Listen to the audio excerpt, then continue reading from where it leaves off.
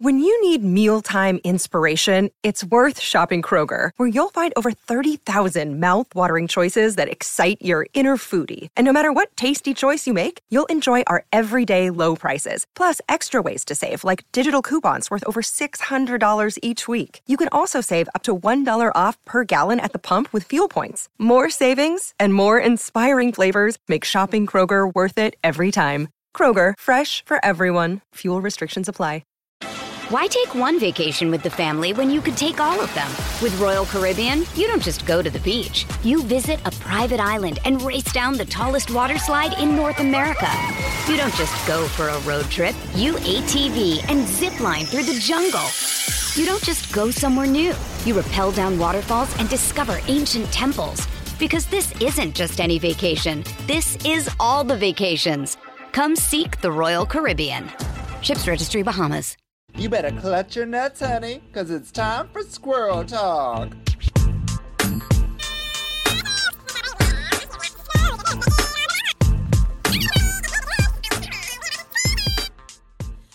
Hello, squirrels! It's your famous, fabulous, wonderful host, Hillary Yass, back with you again with the penultimate episode of RuPaul's Drag Race UK Season 3.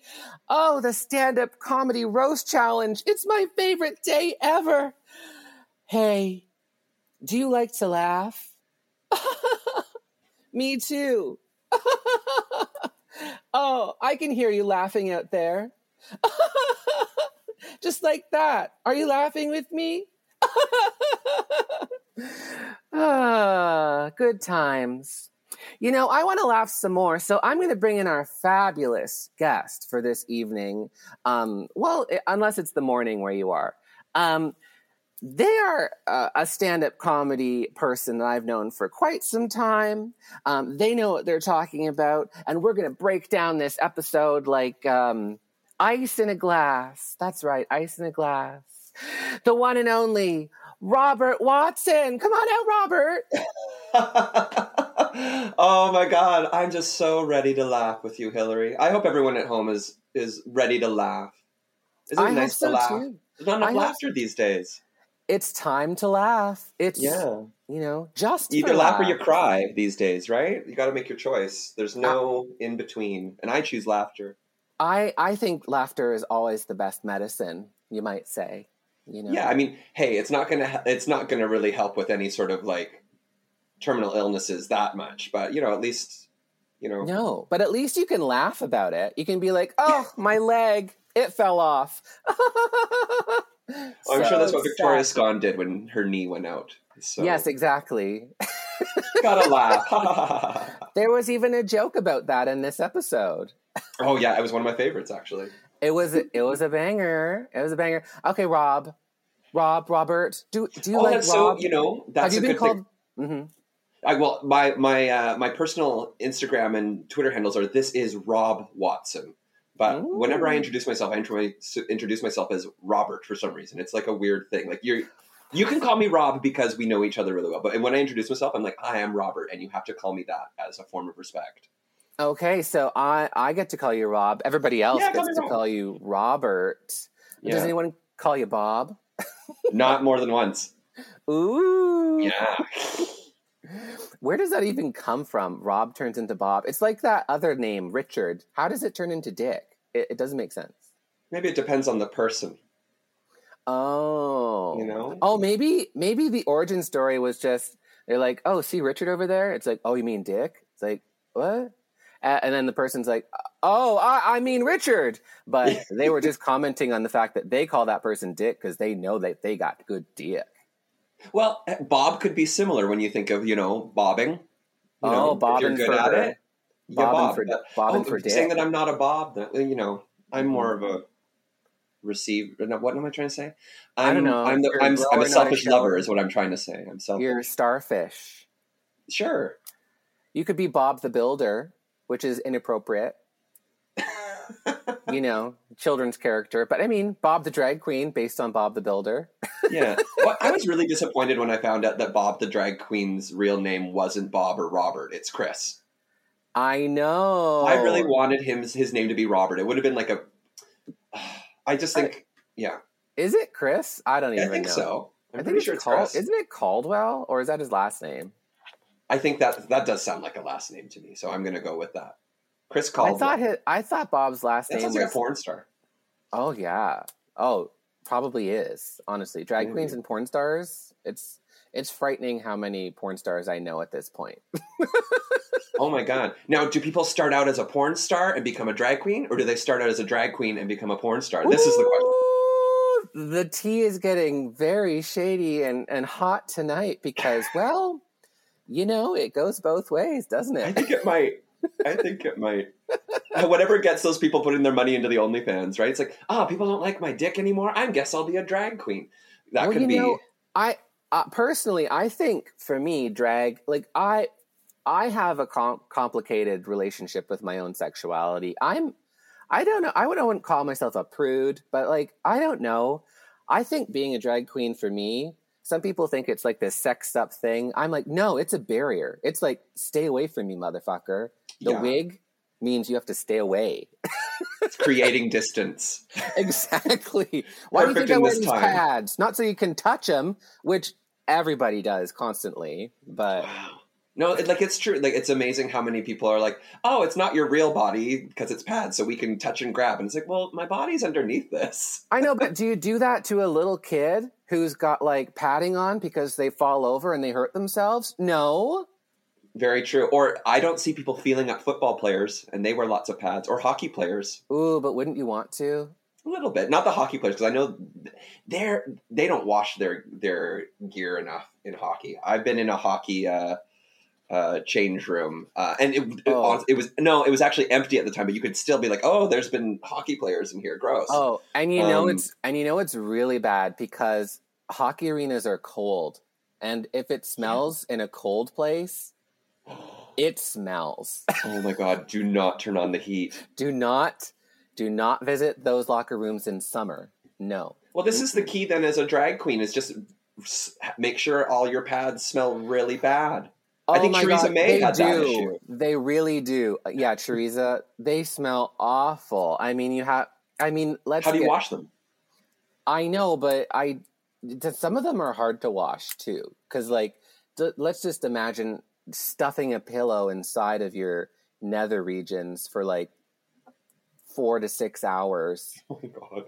Yeah, and then I guess I have to wear this again tomorrow. Just think of that. Yeah, because the one thing I would think, pads would take a long time to dry if you're cleaning or washing them somehow. So they're out for a day or two if you're washing them. Exactly. It's exactly that. So it's a choice. And depending upon different materials too, 4-way stretch is lovely, but it's kind of a bitch to clean, honestly. I believe it. I personally have no idea, but I'm just projecting my thoughts to think that they're true. So hopefully everything I'm saying is holding up, because you are the drag. You sound like you have a lot of laundry to do. You're just very anxious about your laundry or something. You're actually not wrong. I need to wash my pillows, and I figure pillows and pads are probably the same for washing. They're difficult.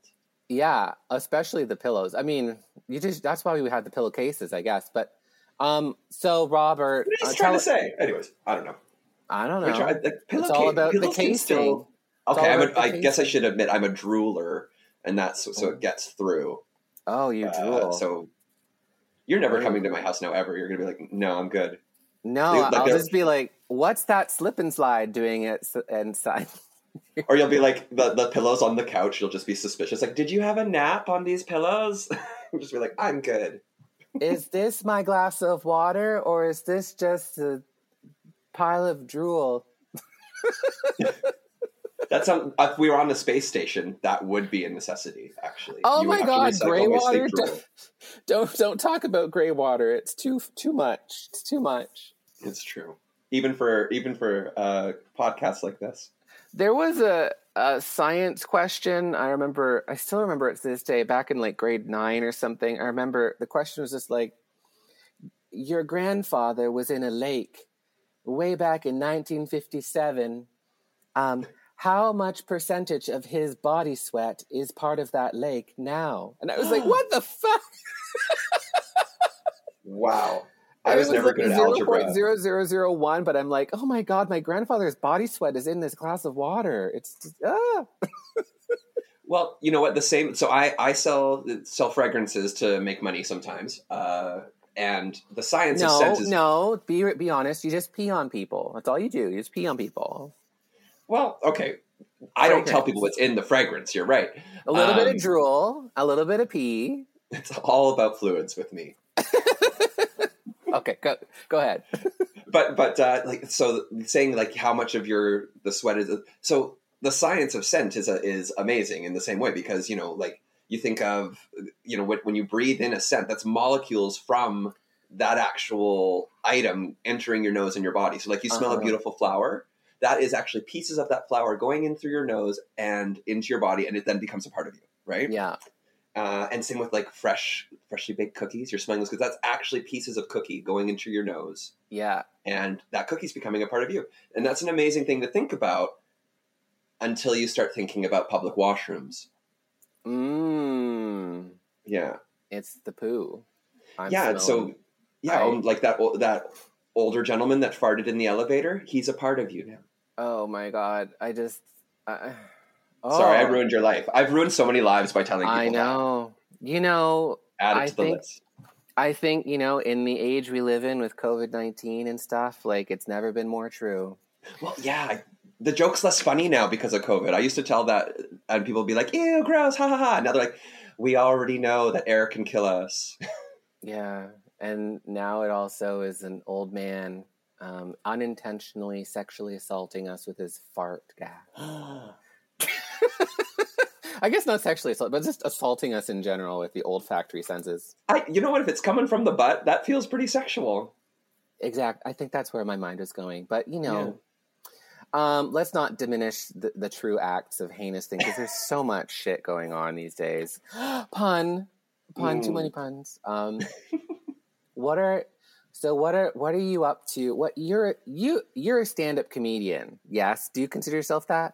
I claim to be one. I haven't seen anyone independently write in print that I'm a stand-up comedian without me telling them first. So that diminishes me a bit. But no, yes, I am a stand-up comedian. I produce comedy shows with a focus on amplifying queer and intersectional voices in our community. So I call myself a comedian. I'm a proud gay man and a proud gay comedian, I guess I'd call myself. I don't know. Yes. And a producer of shows and variety. Yeah. I love putting other very talented and quite honestly in our queer community, the people are so funny. I mean, if you're queer or gay, you're automatically you know that you probably have the gift of a good zinger or being funny, and those voices don't get the same chances to be on stage. So I really love putting those people on stage. I put you on stage a few times as well. Yes, you have, and that's the only reason you're here. Payback. No, I do remember having you sign the contract in blood. That's true. It's true. Well, it wasn't just blood; it was also drool and pee. That's right. All the fluids. Well, with you, it's 1, 2, 3. Hey. But so I mean, you do all this stuff. I was thinking about this thought about, I think Kyle Brownrigg has a joke about this. Lovely friend Kyle Brownrigg. Yeah. Friend of Dorothy. Sure. Gay comedian. He has a joke. I don't think this is the funny part, but he says, you know, I'm like one of only... hey guys, yeah. I'm Kyle Brownrigg. Oh, I'm doing a Kyle Brownrigg impression. I'm Kyle Brownrigg. You know, I'm only one of 6 gay male professional comedians in the country. He loves saying that. It's so true. It's so true. It's and true, I think he wants it? To keep it that way. He's like, no. And he wants to keep it that way. You son of a bitch. No. Love you, Kyle. I'm going to be on. It's because he wants a Dyson vacuum. He wants a Dyson. So. Oh wow! This podcast is just about deconstructing Kyle Brownrigg's comedy. That's fantastic. Yes. Well, we're going to get into deconstructing comedy, so we might as well start with good comedy before we get down to these. Crystal Versace, yeah. Yes, exactly. So But it's true. We do because, it's still a small enough community. We do see these comedians well enough that we start to know all their jokes. Right. So the fact that we're you just mentioned 2 jokes right off the top of your head that of Kyle's. Yeah. Which are both really good jokes too. But it's it just does say that, maybe there needs to be more than 6 professional gay comedians in the country. Yeah. And I mean, Ted Morris is 3 of them. So I mean, yeah. I mean, he's a drag queen now. Anyway. Don't get me started. Richard Ryder / Wilma Fingerdew, I think, is probably another one of them. I mean, it's a very small club. Why do you think that is? Why do you think there's so few gay male comedians? I mean, it's weird. Well, I think if we go to what Kyle's definition is of being a professional comedian, it means touring, going to different cities, doing the club circuit. Yeah. And he's right in that case. There aren't a lot of, and I'll tell you why. Because gay men in particular, if you go on a comedy tour to small towns, it's not going to be the most fun for a gay comedian. That's very true. And that's just starting with the accommodations. You're going to probably be in a Motel 6, and then you're going to go into a room filled with people wearing not plaid that I like. Yeah. And there's a percent chance that you're going to get bashed at some point. So that's maybe why there aren't as many professional gay. Kyle can handle himself in any room. I think if there was some vicious heckling or homophobic heckling, I would just want to stop the show. I'd be like, no, I'm not continuing with that person here. So, I mean, that probably is a barrier for me for being the definition of professional that Kyle is. But I'm so happy the bubble that exists in Toronto is, at least for the queers, a lovely comedy bubble, and audiences here love the queer comedy. Even straight people, straight guys want to get on my show.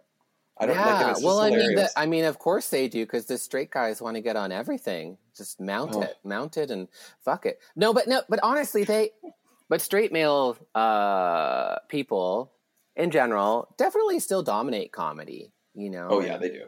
No matter what Facebook ads you see of diverse comedy, those are, that's a lot of it. Some of it's lip service. I certainly, when it comes to the shows that I do, I want the people in the show to reflect the place that it is existing in. And Toronto is the most multicultural city in the world, so you should be showcasing what the mosaic that is Canada.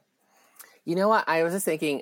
I really am. I remember back, I think we met a while ago, a couple of years, 3 or 4 years ago now, when we did that Up and Comers showcase show, right? Yeah. The showcase thing.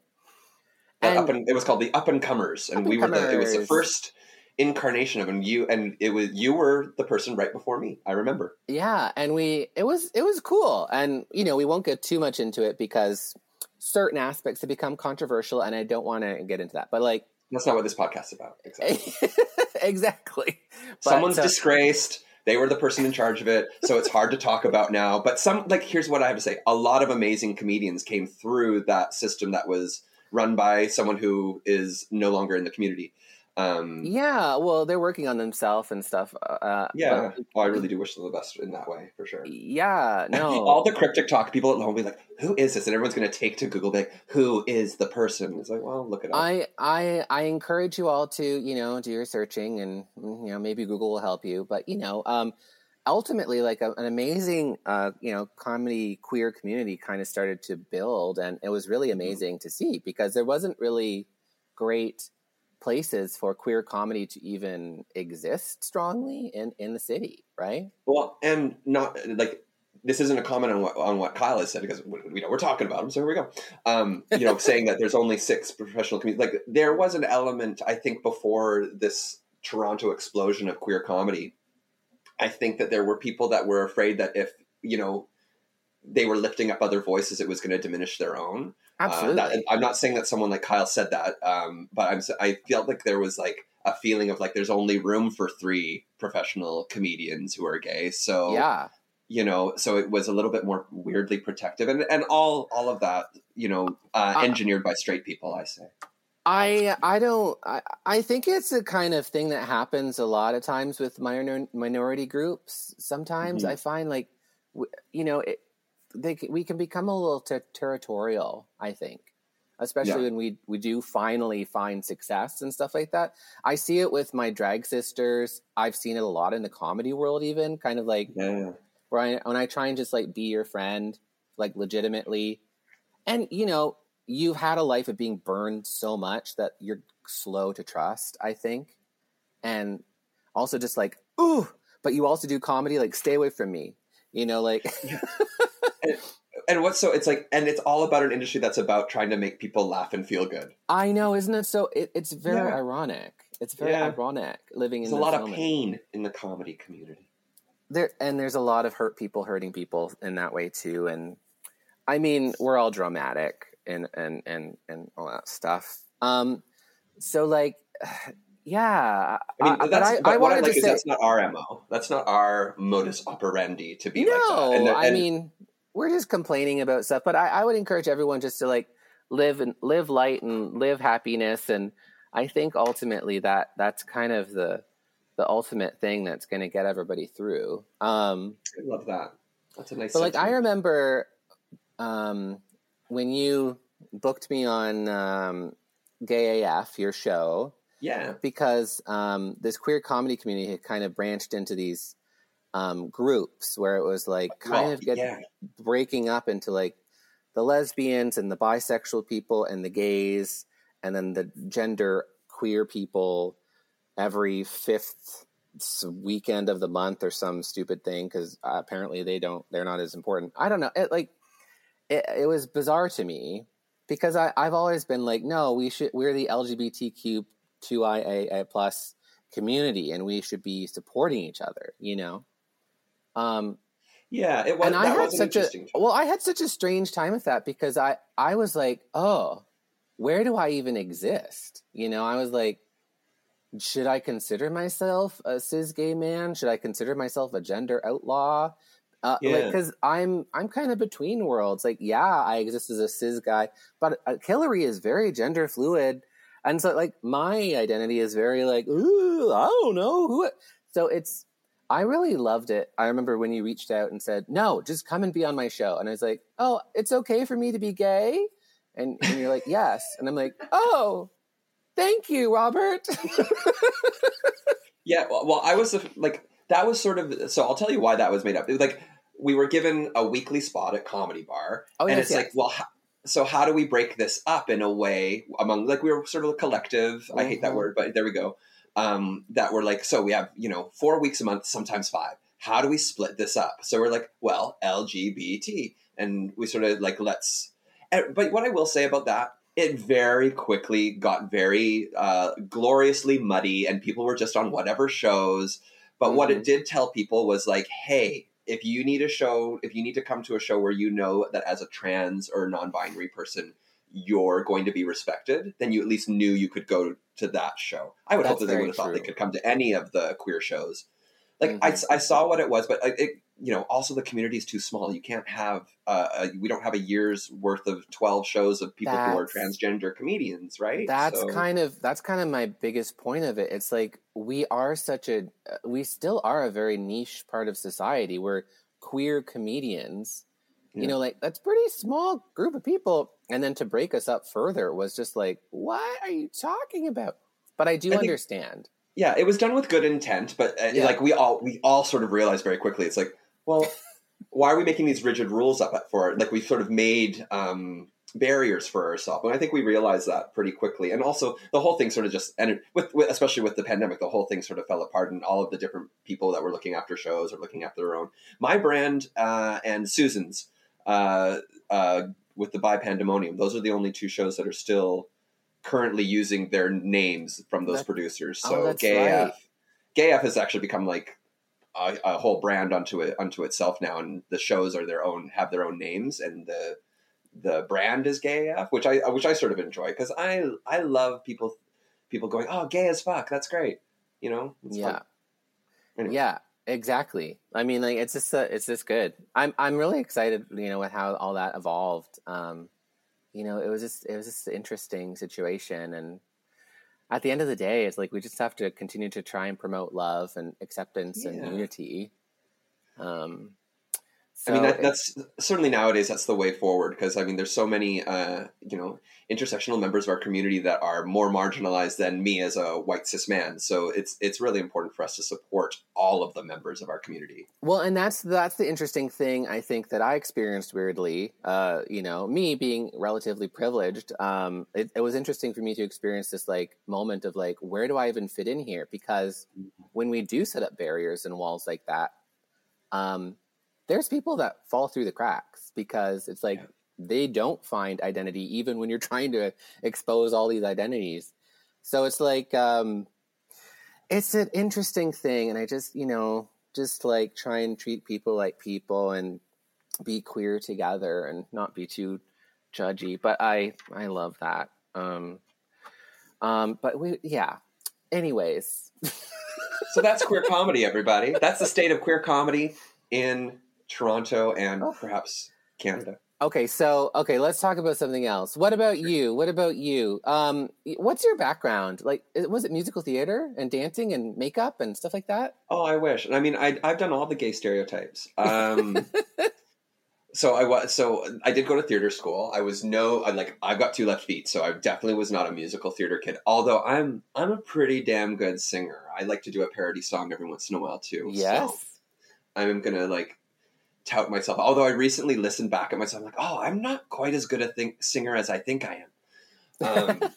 Which was interesting. But yeah, no, so theater background and, done the theater thing in Toronto for a while. Writing, especially, I had some hit fringe plays back in the day. And then I wrote for children's theater, and those did really well with a company called Roseney Theater.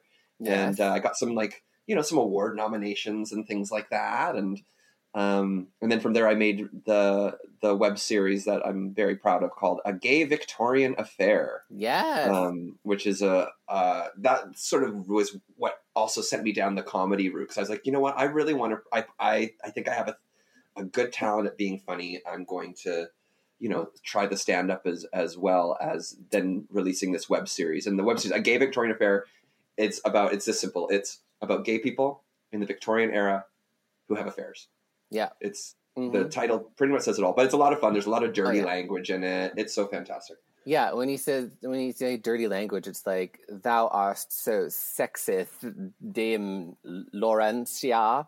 Yeah. It's very that. It's very hot. Well, it's more really like, so, well, my favorite women's line in it was when someone said, a young cunny like that could make me as randy as a lobster kettle, so. Oh my God. It's like the BBC does Bridgerton, but CanCon. It's really hot. Definitely check it out if you haven't, because, oh, yes. It's fun. It's all on YouTube, or just go to agayvictorianaffair.com or something. Yeah. I'm gonna sexy flirt with you with some Victorian language at the end of this, I think. Ooh, some Victorian language at the finale. That would be amazing. Yes. Haunt you. Get you all horned up right at the end. Ooh, honestly, that's the best time to get me horned up, because you know exactly what I'm doing after this. It's just, and then a nap. I'm having a nap. Exactly. I'm shaking my fist in the air, and then I'm promptly falling asleep for 4 hours. Oh, napping's great. Like, but people who don't why nap am I napping for 4 hours? Because I'm tired. Because your fist was shaking in the air. Because I'm tired. Yeah. Oh, yes. Hey, it takes a lot of energy to be angry and shaking your fist. So last night you were out doing, you were at Martha Chavez's, who is an amazing comedian, recording. Was it fun? Oh, it was a lot of fun. Martha wanted to get all of their pandemic material onto an album. Yes. And, whether that means she's moving on from it, or just, now's the right time to put it down on an album. I hope so. I hope we're all moving on from the pandemic, to be honest. Oh yeah. My famous acclaimed web series. Yes, you're not the only one with a famous acclaimed web series. Award-winning web series as well. Your series is an award-winning mostly thanks to you, since you forced me to submit it, and then they gave me an award for some reason.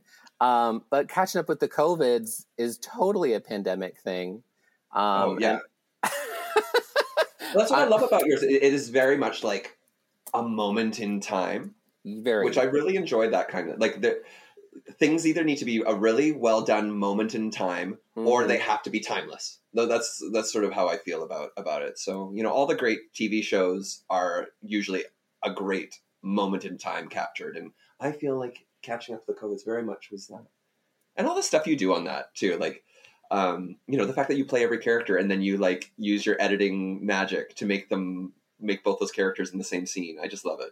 Yeah, it's such a fun show to do. I'm seriously thinking of doing like a season 2 that would just kind of cap it off, because currently Mr. COVID is still a skeleton. That's right. And I'm still like, I don't know if I want to leave him a skeleton, but we'll see.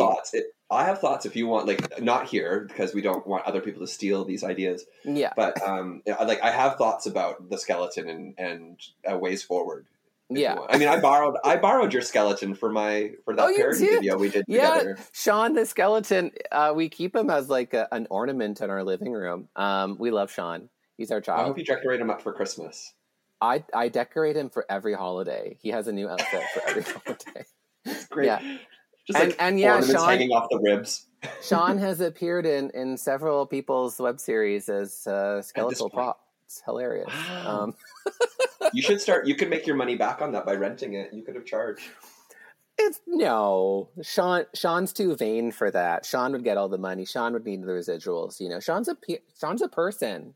Yeah, and he's doing okay. I don't know that I told you that. Sean, I had to fix Sean. Sean, you injured Sean? No, I did not. But it was like, remember how I had to fold him up to take him on the subway? Oh yeah, because you literally just had a skeleton in a bag. So the folding up, one of the screws came out, and he was in 2 pieces, and I had to put him back together. Oh, and I didn't tell you. Oh, Sean. See, you never even know. So it was a screw thing. It wasn't a breaking thing. So I decided not to let you know. Well, he's actually pretty durable. He's a good skeleton. Yeah. But what was I even going to say about that? I don't know. Web series or something like that.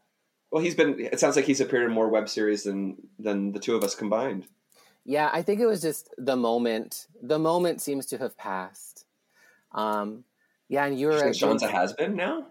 Your skeleton is... I don't know. A dimming star? And last night I was out with the wonderful stand-up comedian star Carla Collins, which is pretty crazy. Oh, wow. That's amazing. I mean, Carla's an icon as well. Like, she's very queer adjacent. Very queer adjacent, and she's very like, Canadian comedy royalty, except no one knows who she is anymore. But that's what happens in Canadian fame. So my tongue is so sore from biting it right now. No, it's just a joke. I love Carla very much. And I was on a thing with her last year, and then she wanted. The thing is, because I can tell you now, because it's apparently secret, but like, she's doing this new stand-up album called Vanity Dare, and she literally wanted 2 drag queens to walk out with her and just like Vogue and stuff all over the house. I mean, Vogue for me is like very under parentheses. I didn't Vogue. I just kind of like strutted. So this creates for me, I'm going to call this a rhetorical question. You don't have to answer, but I never see Carla Collins like doing gigs where she's practicing her stand-up, and but then I always hear that she has an album recording. Like, when and where and how is all her material happening? That would be the sit down. Like, I would want to ask her, like, so tell me your process. Like, I would actually really like to know, because when she does go out and does her albums, like, they're funny. Yeah, and it's like, where? So is this like is she practicing in front of her mirror? What is she doing? Because it's working for her. That's a great question. To be honest, I think she's just a master. She's just at that level. You know how like some of those great comedians, they just kind of come out on the stage and you're just like, how do you have a new hour of material already? They just do. They just know what they're doing, Yeah, no kidding. Well, good for her. I will tune in. And let's be honest, like there was a couple jokes that because I got to hear her set twice. A couple jokes didn't land, but you know, she's such a pro that she's just like, okay, well, I guess that's not in. You know, she just knows exactly what she's doing, you know, and she's confident as fuck. Confident. Yeah, and that's important. And one of those things when a joke bombs, one of the most important things to do is to get your audience back is acknowledge that it bombed, because that will actually make the people laugh, being like, yeah, that bombed. You know, like, I always find that if I have a joke that just did not work, to be like, okay, so that's, you know, you're saying that's true, but not funny. Okay, great. You know, like, or something like that. Yeah. But I never apologize for it. I've heard people apologize before. I'm just like, oh, don't do that.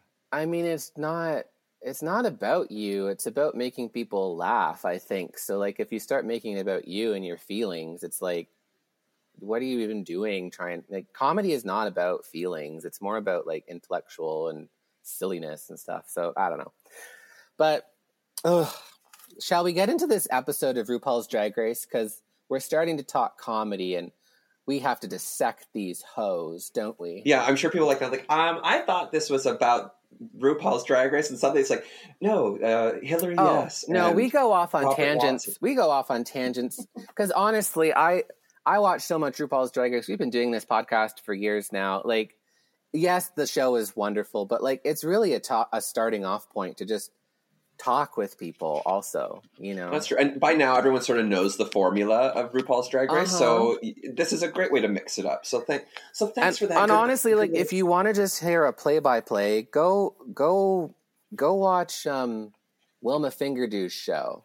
Ooh, shade.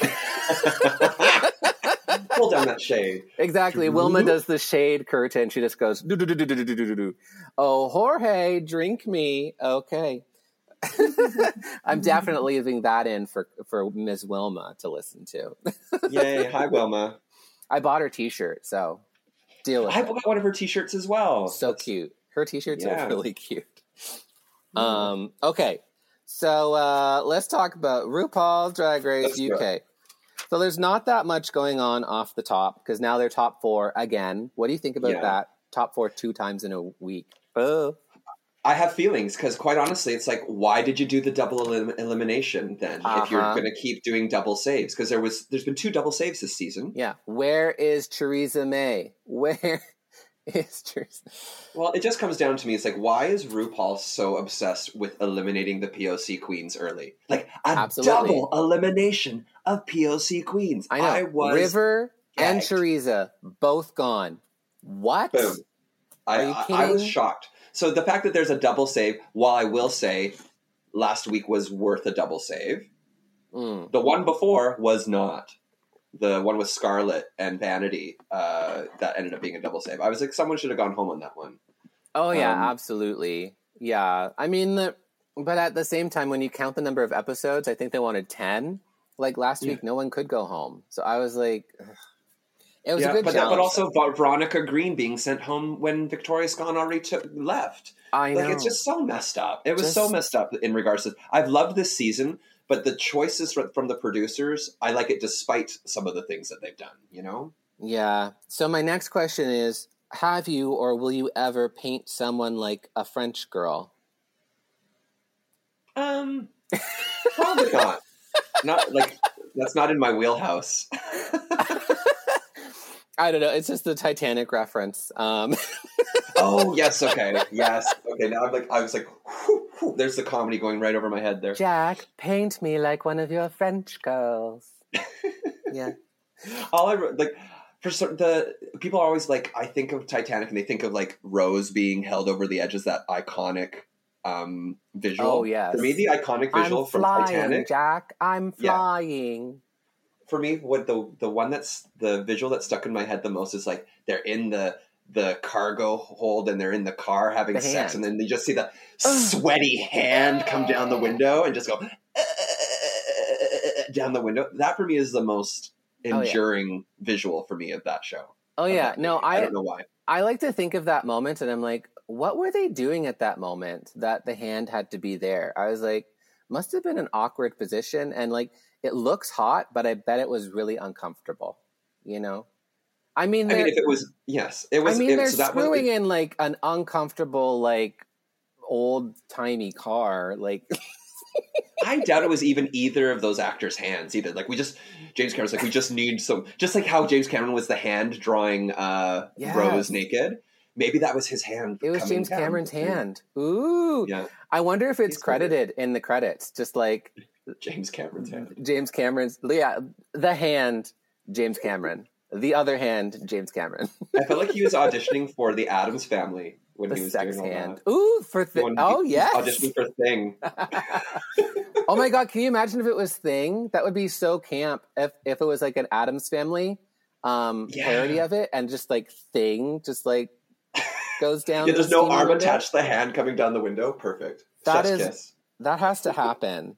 Okay, so they're going to find out that they're doing the Pearly Gates comedy roast, where they have to roast themselves, roast the judges, RuPaul, Michelle Visage, Alan Carr, and special guest Kathy Burke. Yes, Magda. Famous for various things in the BBC world. I believe also from like Ab Fab and things like that. Yeah, she played Patsy's boss at the magazine. Oh, she was the boss. Yes. Yeah, she was Magda. She was Magda, the one who'd be like, "Come in, I want this and that. This, don't make that. I don't want it. Get me cigarettes. Get me skinny girls on the beach. Get me this. Get me that." I love that about her. And then they also find out that they're going to be performing in front of all of the eliminated queens, all of them. So they're the audience. It's a tough crowd. Yeah.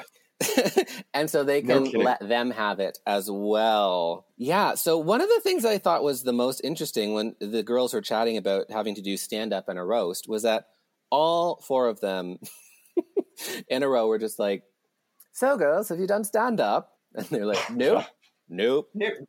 Even Kitty. Not at all. Kitty, I was surprised. Yeah. We're in for a ride, folks. This could go either way. Such a low priority among drag queens, apparently, the stand-up game. Okay. They did, but what I will say, doing that did set expectations low for them to then exceed. Because my expectations were incredibly low after they started saying that none of them had done. I mean, Crystal was the most shooketh by having to do the comedy part. Yeah. Like, Crystal was like, "I am scared."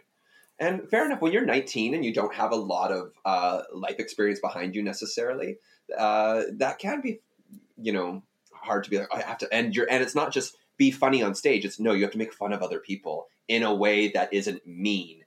Like there's layers upon layers when you're doing a roast, because you can't just come across as mean. We've seen the queens, like Utica being just so mean, and it did not work.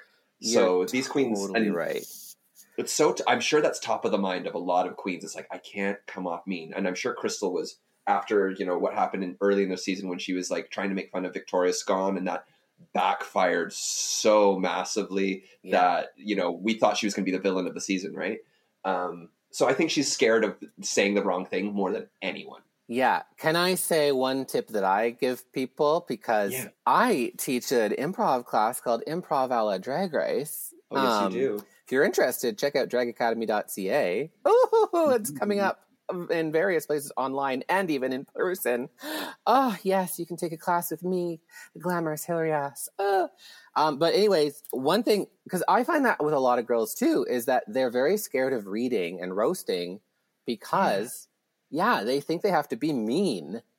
And this is the thing I always tell them is like, no, it's not about being mean at all. It's about being, one, either true, something that is very true about whatever. Undeniably true. Yeah, something true about this person. And honestly, just start with simple things like, you have brown hair. Like, that's true. Like, find things that are true about them. You have a funny walk. You are, you're a bad singer. Like, true things or whatever. Yeah, there's a couple I wrote down that stuck out from today that were exactly like that. Yeah, or like something that is just so bogus and outrageous that it can't possibly be believed. Yeah. You don't have to say, "You're a fucking cunt, bitch," but like you don't have to. That's not how you roast. I mean, anyways, so Then they have their little trauma talk about toxic masculinity, but we'll get into that after our little break, and then we're gonna start dissecting and visecting these stand-up comedy routines. Because, honey, we've got experts on the panel for this. This is our jam. Mm-hmm. All right, squirrels. We'll be back in a moment. Bye.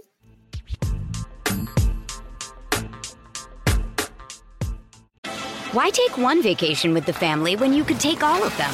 With Royal Caribbean, you don't just go to the beach. You visit a private island and race down the tallest water slide in North America. You don't just go for a road trip. You ATV and zip line through the jungle. You don't just go somewhere new. You rappel down waterfalls and discover ancient temples. Because this isn't just any vacation. This is all the vacations. Come seek the Royal Caribbean. Ships Registry, Bahamas. Okay, squirrels, we're back. We're back from our break, and Robert was just telling me something really fun and interesting.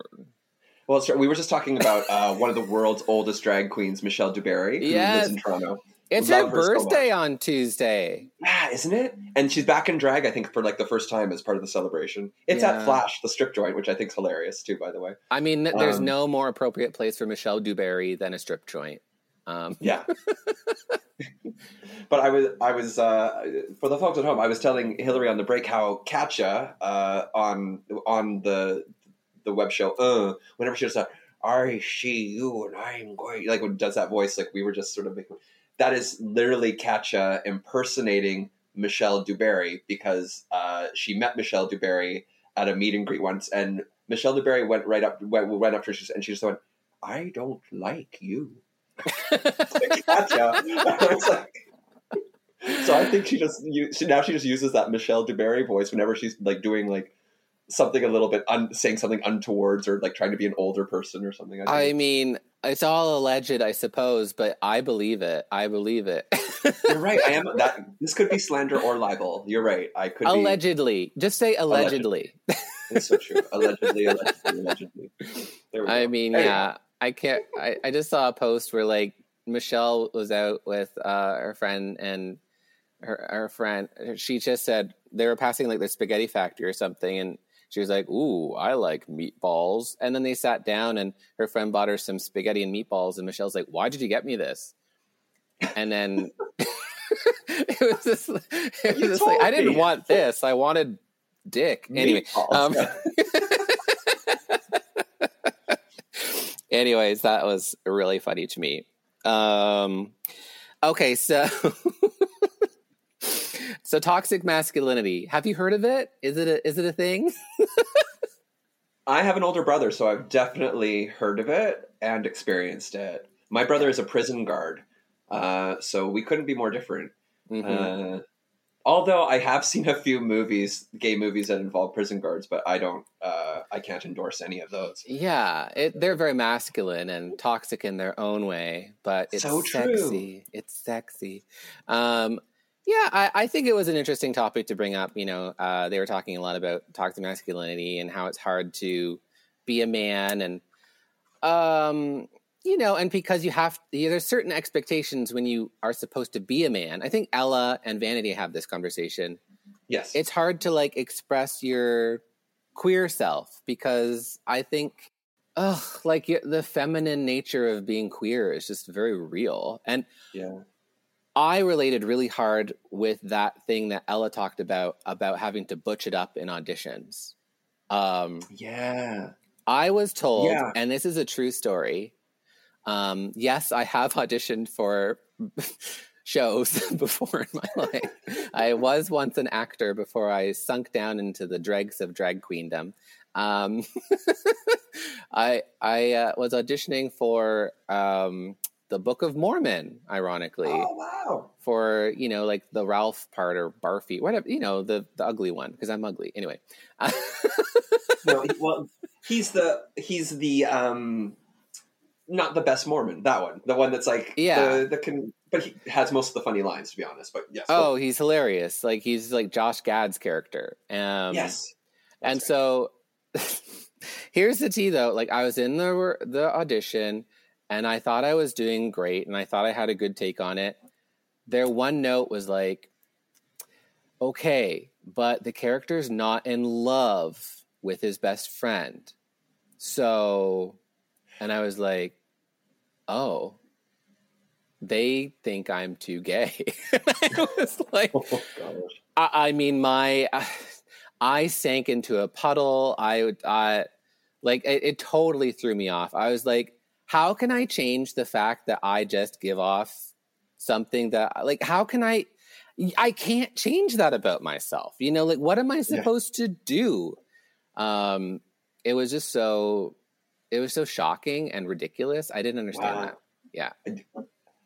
So I had an audition that had a weirdly sort of like opposite yet still felt very toxic thing. Mm-hmm. I was auditioning for it was for the casting agent, the Forest Sisters in Toronto. They're lovely people, actually. Mm-hmm. But I went in and it was a role. I was auditioning for, oh gosh, it was the villain, but I was auditioning for gay pedophile priest. Oh my God. Yeah. It was, so this, I know. And I wasn't happy. So I was throwing the audition. Like, I did not want to get this part, because I really didn't think it would be good for my career. Yeah. That's a tough one. So I did it, and I'm reading lines, and I just read them. I read them the most monotone I've ever done anything to throw the audition. Oh, wow. I was just like, oh, no, that's fine, Bobby, or something like that. And ironically, they're just like, we love it. We love your read. Well, so I did it the most monotone, and the sisters are there, and one sister says like, what going back, because one was watching me, one was watching the monitor, and the one woman turns back to her sister, she goes, was that gay enough? She actually said, was that gay enough? And the other one said, it reads. So I was like, even though I'm being as monotone as possible, she's like, no, that reads. No, I didn't get the part. I know who did. And it didn't ruin his career. He's doing just fine. My gaga. Like, that is so ridiculous. And it also makes me think, I was just on a different show, like doing background and stuff, but I thought that this was very interesting. You know, they were casting a part of a drag queen, and she had some speaking part role. And they always, when they cast a drag queen, they really should write in bold, man in wig, because it is not realistic to what drag queens actually look like in the world. Like, drag queens, we pride ourselves on looking feminine or outrageous or crazy and larger than life. What do they cast? Literally a man wearing a wig with a shovel face that is, I don't understand, like, no, that is not a drag queen. Yeah. Oh, straight people. I know straight people are fucked. They have their own ideas of what queer society is, and it's so is that gay enough? I can't. Yeah, I mean, hey, that was in the aughts, so a lot has changed since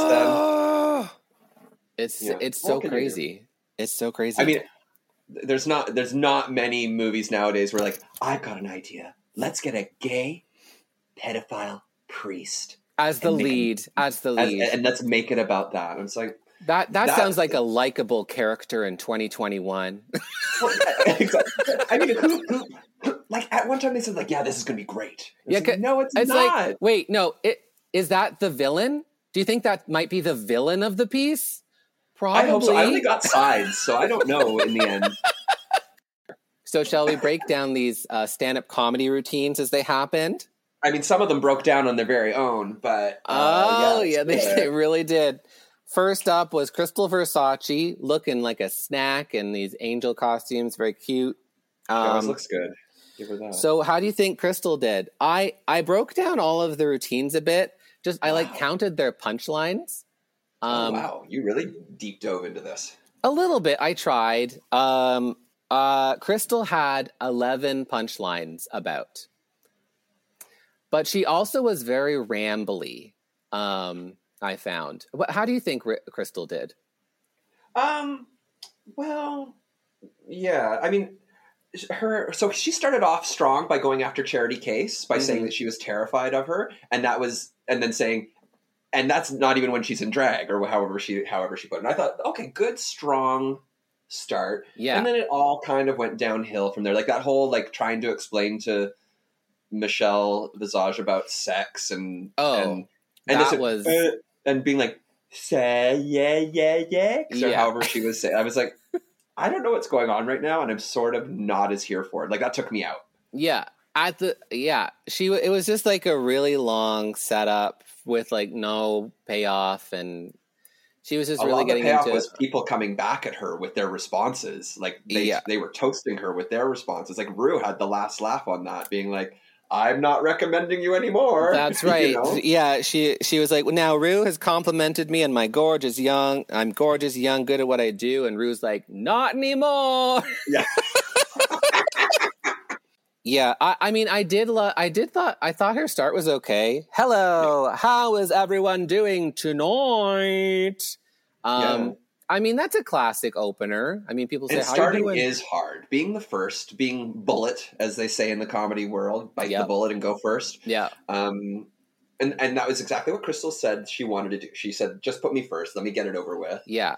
And I think if you were to place Crystal's set anywhere else in the lineup, it actually may have come off a bit worse than it did. I think we were able and willing to forgive Crystal a lot more because everyone was in the mood to laugh. So I think they were more generous with her than they might have been later. Well, because also Bullet gives you a fresh energy and like a starter energy where people haven't laughed yet. So it's kind of like a good, bad kind of spot, you know? It is what you make of it, if you can, right? Like it can soar to the heights or it can sink to the bottom of the ocean. And I think Crystal was about maybe 6 feet underwater, not quite at the bottom of the ocean. Yeah. I liked some of her jokes. I think some of them just didn't go over very well. But I really liked the way she played with her language, you know, like that everyone doing tonight. And even like, it's like, I'm going to talk about sex. Like, there's really good ideas in there. It's just not enough punchlines with her, like, kind of convoluted, over-explaining certain things about, I'm a virgin. Did I mention that I'm a virgin? A virgin is this. And Michelle Visage is old, so she doesn't understand what a virgin is. And so I'm going to slowly talk to you. And I was like, oh, okay. Yeah. And then which joke are you doing? And then when she was like Kathy Burke and it's like, I just don't know who you are. I'm like, that's where you go. That's just dismissive. I mean, it could have been funny depending upon how you say it. Like, oh, Kathy Burke, who are you? You know, like that. I mean, there's a funniness to it because she is young and. I thought it was a fun concept, but... you could have made it more self-deprecating about her. Like, if you don't know the person, somehow turn the joke to make fun of yourself, is what I would have said. Yeah, but there was a lot of the kind of just sort of calling people grandma and, you know, people are old and I'm so young and dumb and do. It was just I will say, though, this was the first time that Crystal was saying she was a virgin to the room. So what we saw was in the workroom before. So that was actually a reveal for all the people in the audience. They didn't necessarily know that she was a virgin. So that's in that way, I'm like, true. There's a bit of honesty there. But us as the audience at home, we're like, well, we've already heard that. But Room hasn't necessarily heard that before. Michelle hasn't heard that before. So that was new information for them. So I thought that was brave of her to do. Yeah. I mean, honestly, I thought her best joke was just like the Rue is old enough to be my great grandmother. And I just applaud her. She's not afraid to do vocalizations for comedy. And that's a really good skill. There is something about being young and fearless. Like she attacked it, even though she didn't know what she was doing. I think someone a bit older, like if you put me in that situation, I would have been, you know. Honestly, I just think her set needed to be punched up a bit. Like just more punchlines. But like, it was pretty decent. She's actually pretty naturally talented. She really is a fierce drag queen. She just needs a little more experience, you know? Maybe she just needs to have some sex. Yeah, she just needs to get fucked. Dick down. Speaking of people who have been dicked down, Ella Vidae.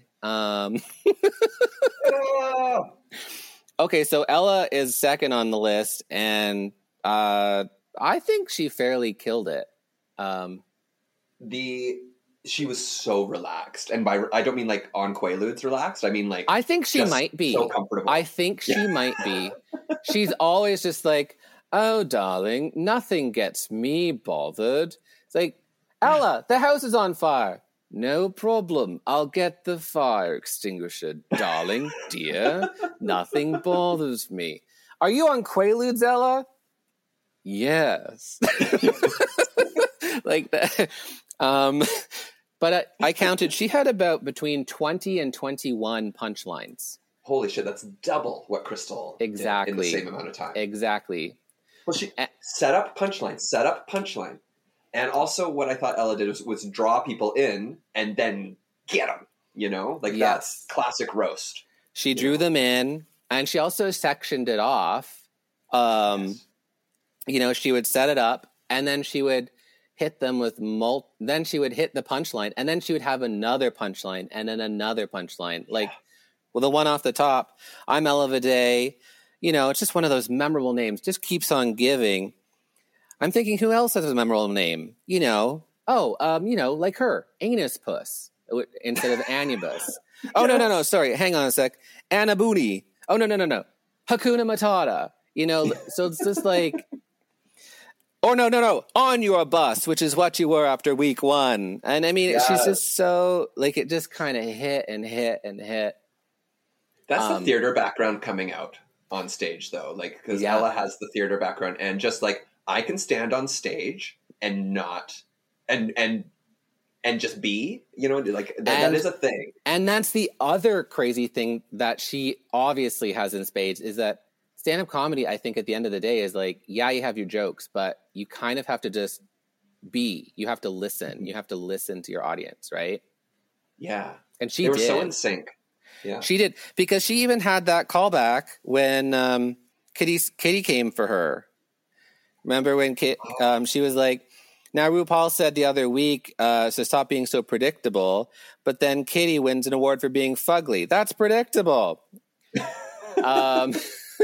And Kitty says, I'm still younger than you, darling. Oh, yes. And then she's not shook at all. She's like, shut up.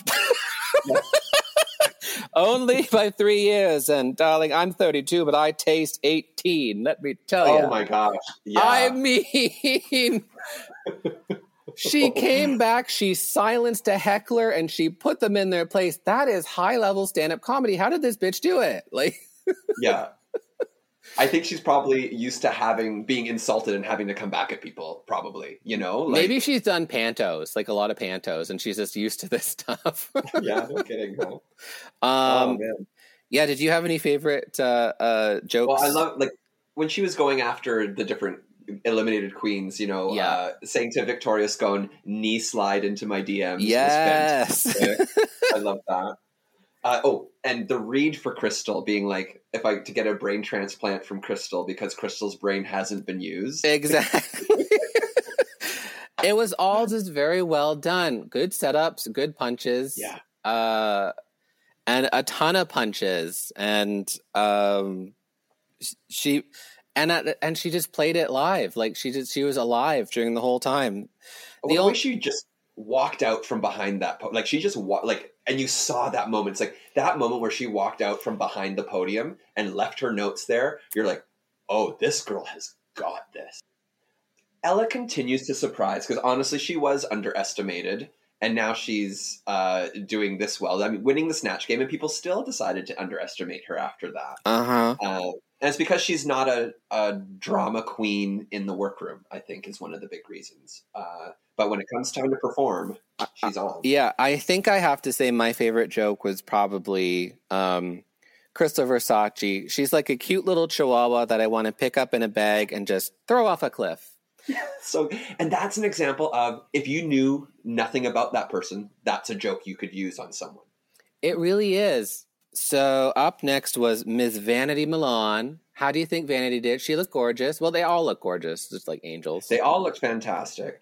I mean, there's only one joke that really hit the mark, and that was calling the rest of the panel the White Supremes. I thought that was White fantastic. Supremes was really good. But other than that, I really feel bad for Vanity. Like, I kind of can't, and I was being very generous. I kind of counted maybe 7 or 8 punchlines at the end of the day. Well, and for us, like in the opposite of what Ella was serving, when the queens gave some clap back to Vanity, Vanity went off the rails. She pulled her punches too, I'd say. Well, she just didn't know what to do. She was caught off guard that people were like zinging her when it's like she was probably like, it's my turn to zing, and it's like, well, then deliver some zings. Then zing, you know? yeah. But yeah, it's too bad. Like, I actually think that a lot of her ideas are pretty fun. I just don't think she knows how to A, deliver them, B, punch them up enough, and what to punch on. Because there's a couple things where she said, I was excited about being on Drag Race season 3, and after all of you entered the room, I thought to myself, fuck. And I was like, oh, that's funny. But then she continued, I'm the only black queen here. And I'm like, no, stop. Like, you already had a joke. Just punch it there, then move on to the other topic. Because that was a truck that drove right through that, because everyone was like, oh, because you know, there is some significance to saying that you're the only black queen there. Well, that's the thing, because you say fuck, and it's like, oh, ha ha ha ha ha, and it's like, I'm the only black queen here, and everyone's like, your balls drop into your because like that's a serious, real world, like, you're right, we need to talk about this kind of thing, and then like that laughter that you got just goes like woof, like gone, it's gone. So like, but then she killed it also, like, by saying, and you know what happens in Scary Movies when the black person, right?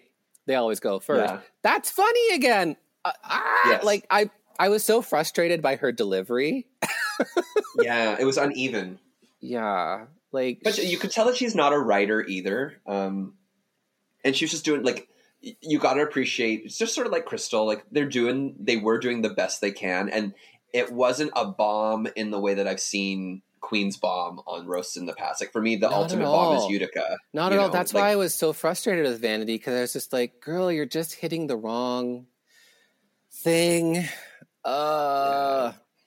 Dirty Rice. And even Dirty Rice is funny. Like, yeah. I love the orange thing too. If she only would have hit it well, like she said, there's a slight language barrier between me and my husband. He only speaks Estonian, and the only word I know in Estonian is orange, which is funny, but only if you know about that she's only worn orange. So I feel like that just needed to be put up into her setup. You know, so like, you all know I've only been wearing orange on the runway. Well, yes, my husband is Estonian, and I only know one word in Estonian, orange. Like, that's all. Like, that's the thing. The information came after. It needed to be before, because we needed that to be set up. So then it feels like they're explaining the joke. Exactly. Because then you explain your joke. And if you have to explain a joke to someone, that never goes over well. Have you ever tried to explain a joke to somebody? That's never fun. Yeah, I don't dare. I just go, oh, never mind. You don't get it. Exactly. So it's like, oh, that didn't work. Okay, flop. Next. Moving on. Bye, flop. Exactly. And I mean, but then her next part, like, do you know what they say? Orange is the new black. I thought that was great, and there's more there. But then she goes into this. Could be mine. Yeah, but then she goes into a rhyme where it's like, and black don't crack, and I'm something. Can I get an amen? And I'm like, girl, amen. Like, sure, I'll give you an amen. Okay, it's not a rhyming competition. I don't know. And then the next thing about cooking, I thought that was hilarious and just badly delivered. And also, that should have been at the beginning of the set. Yeah, I mean, and also just too many words. It just needs to be, girl, when I thought they were doing a roast, I thought it was a cooking competition. Like, that's the joke, you know? Yeah. Not, look, I've been in this competition. I'm not the smartest person in the world, but when I found out it was a roast, and I thought, it's a cooking challenge. And that's how she said it, too. I found that this was a roast, and I thought, it's a cooking challenge. And I'm going to do great, because all I'm going to do is cook you dirty rice. Like, it's just so... badly delivered, but it's like there's good jokes in there. Yeah, like if I were sitting around with a bunch of people at a bar and this was being said like this, I would be like, ha ha ha ha, this is funny, but this is an actual performance. Yeah. And I know for myself, I'm always like, how can I get to the joke quicker? What's the chaff that we need to shake out of this, you know? And then she finally had that joke where she just looked over at them and was like, look at them sitting over there like the white supremes, period. Yeah. Boom. Joke! Look at them sitting over there like the white supremes, period. Wait for laugh. That's funny. Shut the fuck up, Vanity. You have jokes. Like, I was so frustrated because I was like, this is good material, but if only you had a little direction. You know what I mean? Yeah, and some people really need direction, you know? Oh, poor girl, poor girl. It was kind of a mess, but I really saw it. I really saw potential there, so I don't know. Any final thoughts about Vanity? What I will say is that the set made me feel more endeared to her Absolutely than before too, because watching her struggle through it was something that made me admire her for doing what she was very much still being authentically herself. She really, you get credit for that. Yeah, she really had and also the range of topics is crazy. For somebody that is always saying, "Oh, Lord bless me, I don't want to talk about this," she sure talks about pissing on herself a lot. And that was a good. I actually liked that joke. And dirty rice, and I'm like, girl, you're no Catholic, angel. Like, why? Who are you trying to fool? But I love that one about it. It was a little wordy again, but come on, love. He is just like love. It's a warm sensation. Everyone can see it, but only you can feel the warm feeling. Yeah. Yeah. Have you ever had a set where you're just like, it just didn't go well, and then at the end you're just like, oh, Jesus Christ, and you walk off? 100%. It's actually so I was at a show that I thought I was going to be watching. Oh. So I had a bunch to drink and partaken in things that made me inebriated. And then the host came and was like, so-and-so's canceled. I need you to get up on stage in 5 minutes and do your thing. And I was like, wow. And I was plastered. And I did. I went up there. I said other people's jokes right in front of them. I had people take me aside after and be like, Rob, that's not your material, right? And I was like, what? So were you just like, that I'm fucking loaded, right? I wish, I was trying to not, the whole, I don't think that was part of it. Yeah. That was my worst bombing. And that, I don't now before a set, I will have a drink and definitely no other kind of substances before I perform. Absolutely. I agree. I don't. Some people really think that they do better when they've had a few drinks in them. And that leads you down a precarious path. Yeah. As well. No. In regards to comedy, it's bad. And there's already a lot of people who are on the verge of having substance abuse problems in the comedy Absolutely. industry. I would say I might order a beer, but a pint of beer is actually a lot of beer. So I don't finish it. I have a bit, but as soon as I feel a little something, it's that's enough, because stand-up comedy, you have to listen, and I do agree. It is nice. Maybe it can lower your inhibition a little bit if you are too in your head, but be careful with that shit. You don't need it. Exactly. It's a slippery slope. Yeah. But that was a good lesson for me early on. And now, I'm not, when you see me at a comedy show, it's not till after I've done my thing that maybe I'm getting a little bit sloppy. You're hyped up. You're on wacky tobacco and all that stuff. Mm-hmm. Well, I'm admitting nothing because I like visiting the United States. Oh.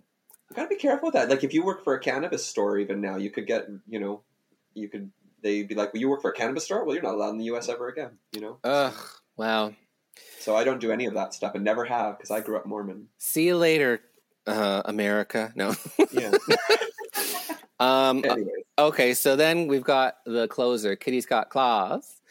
And I counted with her about 21 to 24 punchlines. Oh, very good. Yeah, that sounds about right. Yeah. Yeah. I mean, her performance was also great. I know we're gonna get into the deeper parts of it, but if you're comparing to the other strong performer of the night, yeah, I did. Kitty was in her notes a lot. Like, yes, you saw a lot of the top of her wig because she was looking down at her notes, and I mean, the edit made sure that it caught that for sure. Right? Oh, yes. But that means it must have been happening quite a bit. But all the jokes were there. She was funny. Some of them were on, it's funny because she was the one earlier in the show that said, they got to be in on the joke. It can't just be mean. And I thought some of Kitty's comments were actually the meanest comments of the night. She was harsh. She was bordering on a little bit heavy-handed. Yeah. And I mean, at the same time, she also was a little bit hacky. I mean, she opened with, Father, forgive me, I've sinned, spectacles, testicles, wallet, and watch, when she does the sign of the cross. Yes. Which is just like a Austin Powers joke. Like, oh, yeah. That's straight up from Austin. I didn't find it funny. I didn't find it funny at all. And everyone was like, oh, I was like, okay, Austin Powers. Because it's British, but it's not. It's Canadians being British. Anyhow. I was like, has RuPaul never seen the International Man of Mystery? Is this a gap in his knowledge? Or no? Yeah. I don't know. There's a lot. Well, for British stuff, there is a lot of gaps in his knowledge. So I think sometimes RuPaul just laughs because it's like, this sounds like it's a reference I don't know, so I'll just laugh. Mike Myers is Canadian. Come on. Exactly. Yeah. Maybe that's why it doesn't listen to anything Canadian. I loved the thing off the top because one thing that you could criticize Ella about is that Ella, unless they cut it out, which is possible, Ella didn't make fun of themselves at all, which was... That's true. It was just going... And Kitty did take time to go after herself first, which... Viciously. Yes. And it was... I think it could have been articulated a little bit better, but I thought it was a really funny story told pretty succinctly of just how she was mistaken for her mom at 14. Oh, yeah. and the mother of 6, including one kid that was actually her mom. Yeah, it's like, which makes me think, I must have looked so haggard and old to have 6 kids, one of them being my own mother. Like, it was hilarious. That was a really strong start. And then also, like, the bullying joke. I mean, this is where it gets really... She was edgy. Bully. We might call it edgy. Because she said, how I wasn't bullied is beyond me. Because trust and believe, I want to go back and bully myself. Yes. Like, that's hilarious, but, like, also edgy. Because, I mean, bullying is... That's a topic. That is a topic. Yeah, it is. So... And then also she did a lot of UK references. Like she said, thank God for Harley Street or something like that. I had no idea what she was talking about. Yeah. But she said it in a way that you're like, oh, this must be funny. So you just laugh. Well, yeah, I was like, oh, must be a UK reference. I didn't get. And then when she got to the other queens and stuff, it got a bit mean. Like, remind me what she said to Veronica Green about her hair. Yes. Trying to escape her face. That was incredible. I loved that Veronica joke here. Yeah, it was good. Side note to all the listeners at home, it was at this point that Hillary had a full-on 5-minute meltdown as she searched where Kitty had said this about Veronica, which has been cut for your convenience from the finished podcast. It's time for another commercial break. I'm just having a conniption fit because I'm looking at my notes and I'm like, it's not there. God damn it. We all know how much radio and podcasts love dead air, so I'm glad we could provide that for them today. Oh, no, that'll be cut. I figured. No, that's because it wasn't her joke. It was that was Ella's joke. Was that Ella's? Oh my gosh, they're melding into each other. Yeah, Sorry, Ella's joke was, oh yeah, Veronica Green. So threat to society, and then she's like, and that forehead, that's not your forehead. That's just your hairline trying to run away from your face. So good. See, that one was pretty mean, so I guess I just attributed that to Kitty. It was probably Ella's meanest joke. Yeah. But, which is maybe why I related it. But anyway, sorry, Kitty, got that wrong. Not at all. I was just having a conniption fit. I was like, oh no, how did I miss this joke? Kitty, Kitty didn't say that. Robert's just an idiot. I do like, when I'm a guest on a show, I really like to gaslight the host. Yeah, exactly. That's my thing. Yeah, no, I thought she was really funny. I liked Crystal really had a fun time on her jokes when she said, Crystal, I mean, she went after Crystal saying that, oh yeah, Rue says Crystal's born to do drag. And Rue, can I tell you something that Crystal was not born to do? She wasn't born to do an acting challenge. Snatch game, sewing machine, line learning, or choreography. List goes on, my love. And comedy, apparently, thank you.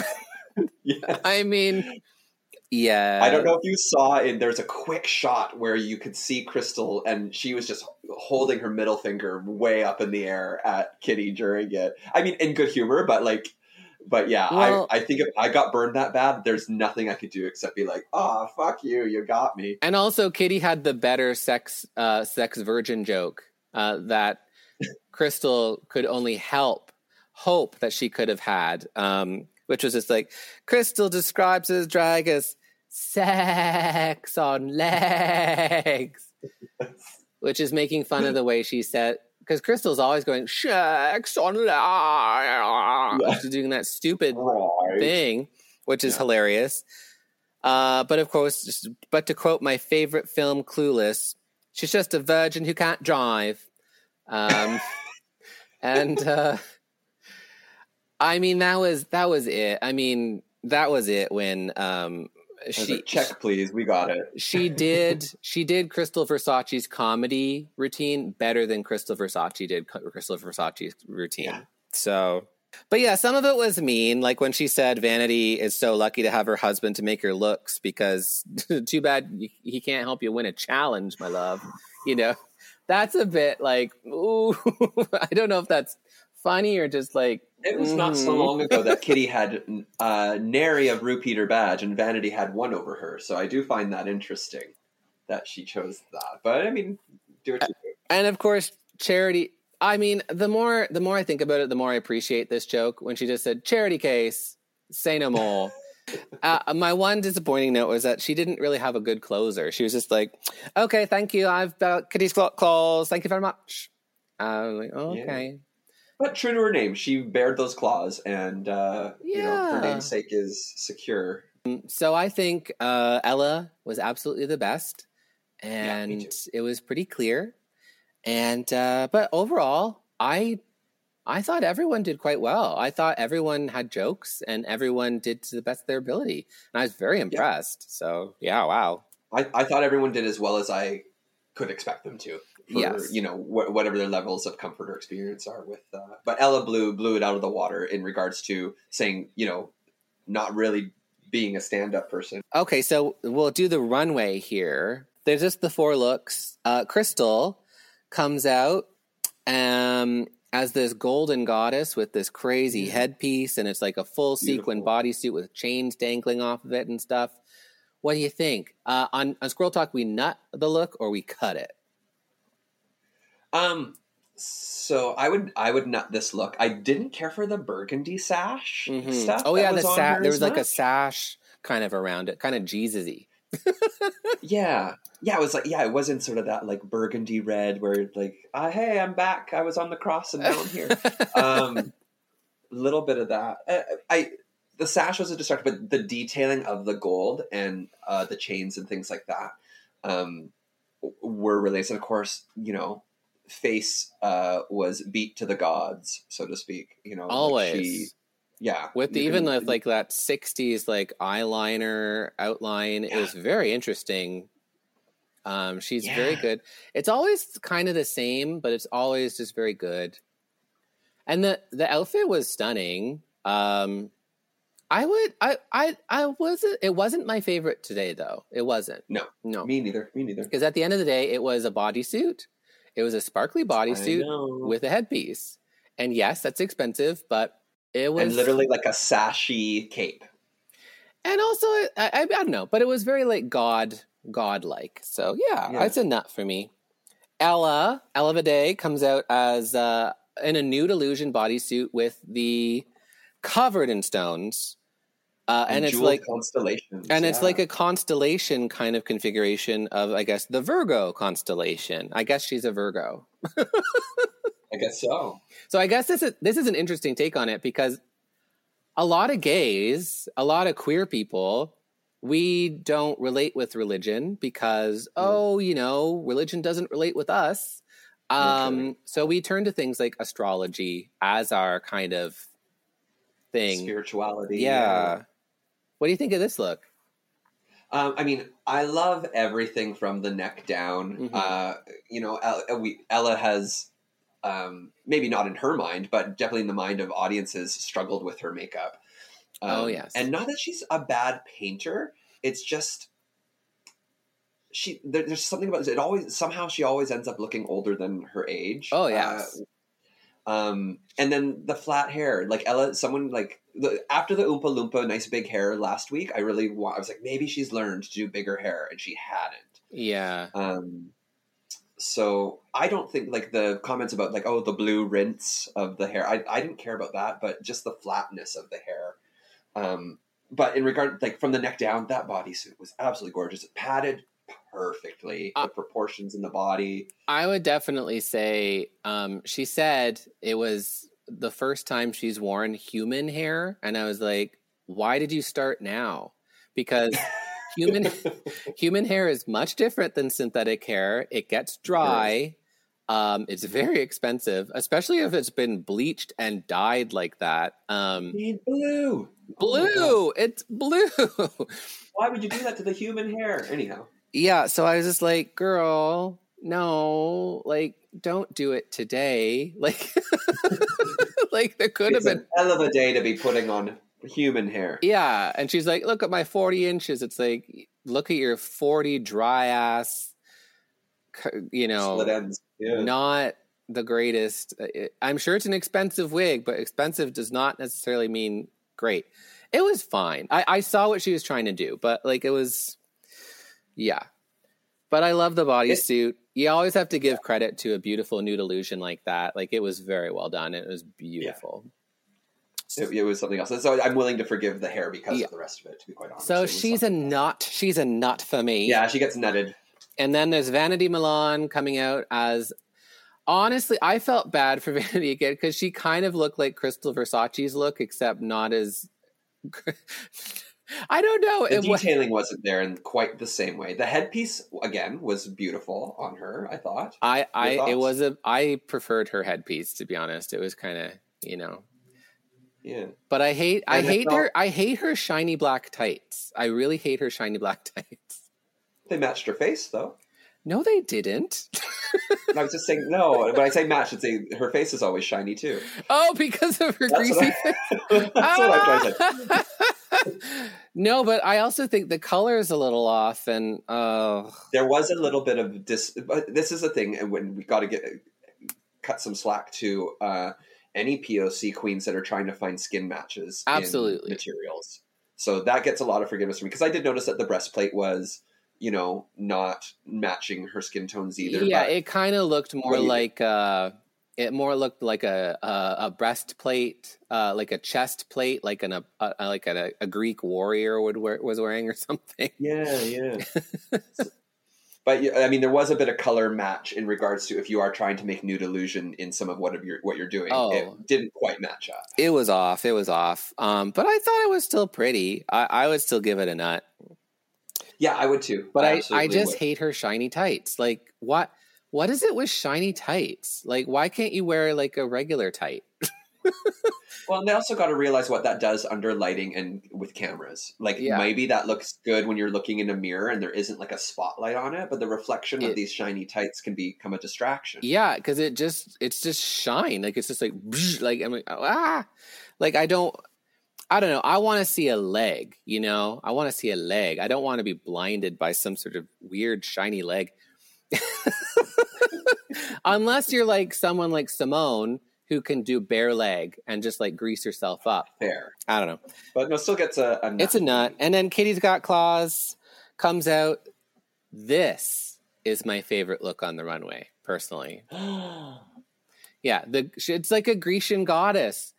Beautiful hair that is like like a hair crown. Fantastic. And then just like this asymmetrical pink toga sweep. She looked like, with the inches coming down on the back, she looked like, you know, just a Greek god. She looked like Aphrodite. You know, like I liked it. I loved it. Yeah, like a very like Aphrodite or Hera or Athena, whichever one you want to choose. Exactly. You know what? I will say the pink on the gold, I wish that pink had just been either more gold or a different color. Fair. That on top of each other made it look like there was like two pieces of material slapped together. And that for me was like, that took away from the look a little bit for me. That's but fair. It didn't matter because, you know, from the breasts up, it was all, you know, classic Kitty and just really well done. Very good. I love that one so much. Total nut. So yeah, I'll nut it. I guess that brings us to the end of the episode, where, what is it? It's Vanity and Crystal in the bottom. What was the lip sync song? Do you remember? Yes, it was Hallucinate by Dua Lipa. Hallucinate by Dua Lipa. Yes. And I was like, I'd never heard this song before, and maybe it was more popular in the UK than in North America, but it was a good song. It was a bop. I was like, this is a bit of a banger. And did you love the lip sync? I thought it was a great lip sync. It was pretty equal too. Like, they were both doing really well. The couple times when they interacted with each other was great. I mean, I loved it when they both walked up the runway, or walked to the back of the runway and then turned around to come back down at the same time. Like, and we also had a double like death drop moment. Jump splits, yeah. Crystal did her spin turn into a jump split, which is a very classic, kind of tacky drag move these days because everyone does it. But Vanity you saw it. This was one of my favorites. This is an old school drag racing. Vanity saw it happening out of the side of her eye and just dropped. And in that moment, I was like, Vanity, you just won this lip sync. Regardless, I don't care how much Crystal was flicking her hair around a la Valentina.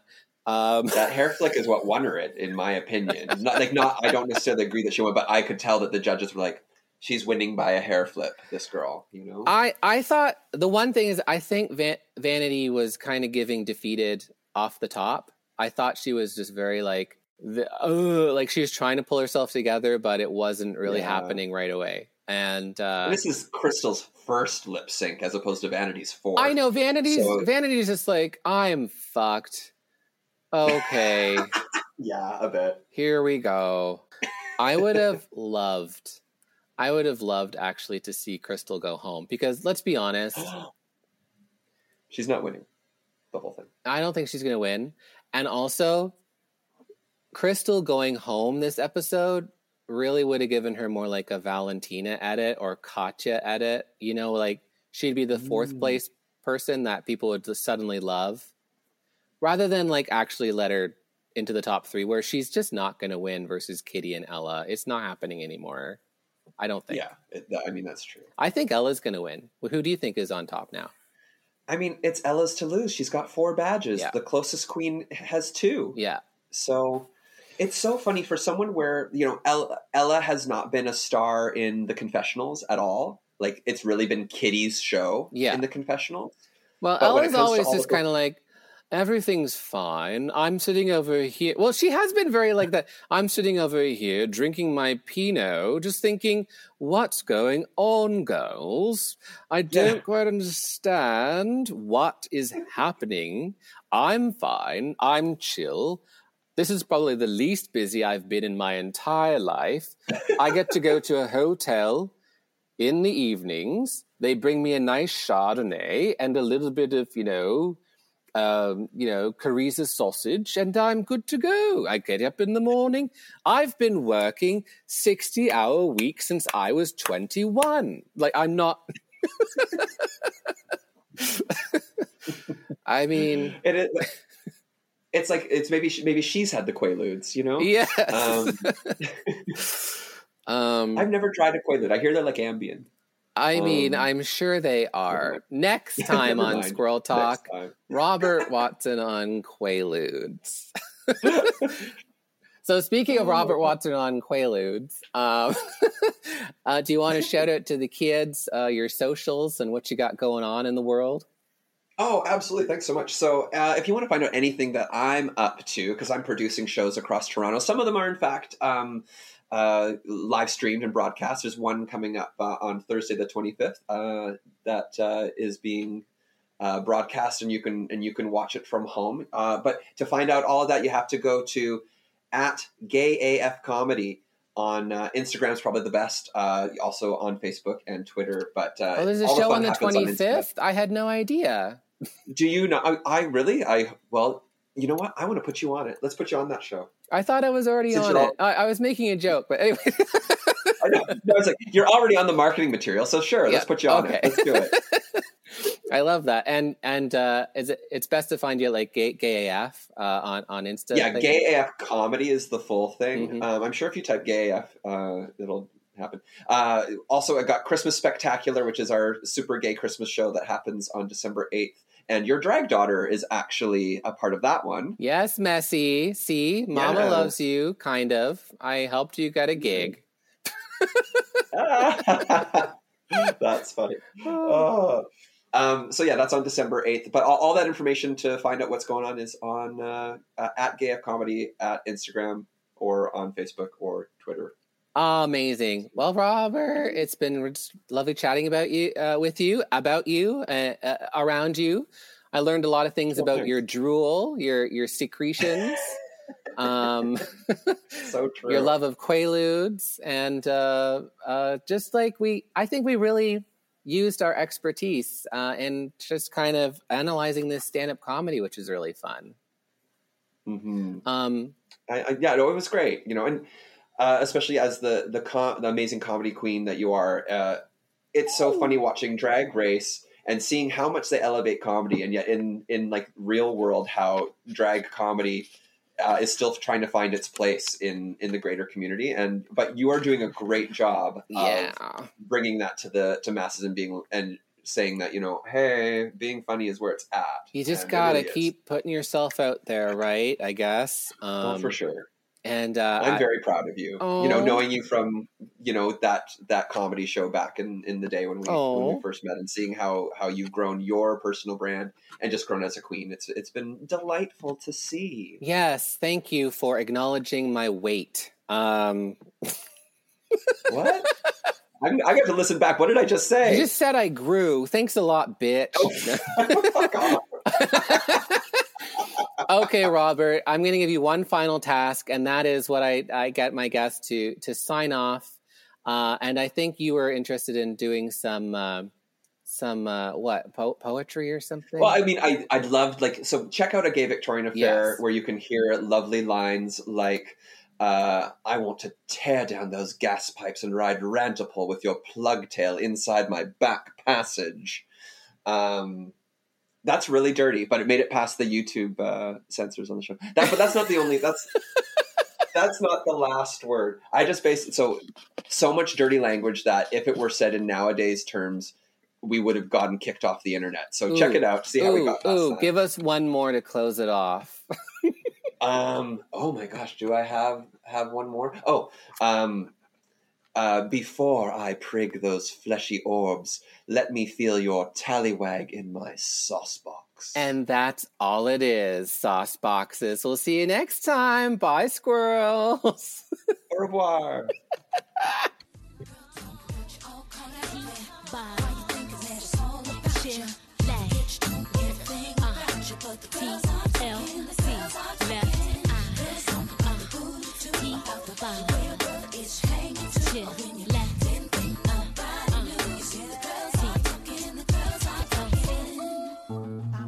This podcast has been brought to you by the Sonar Network.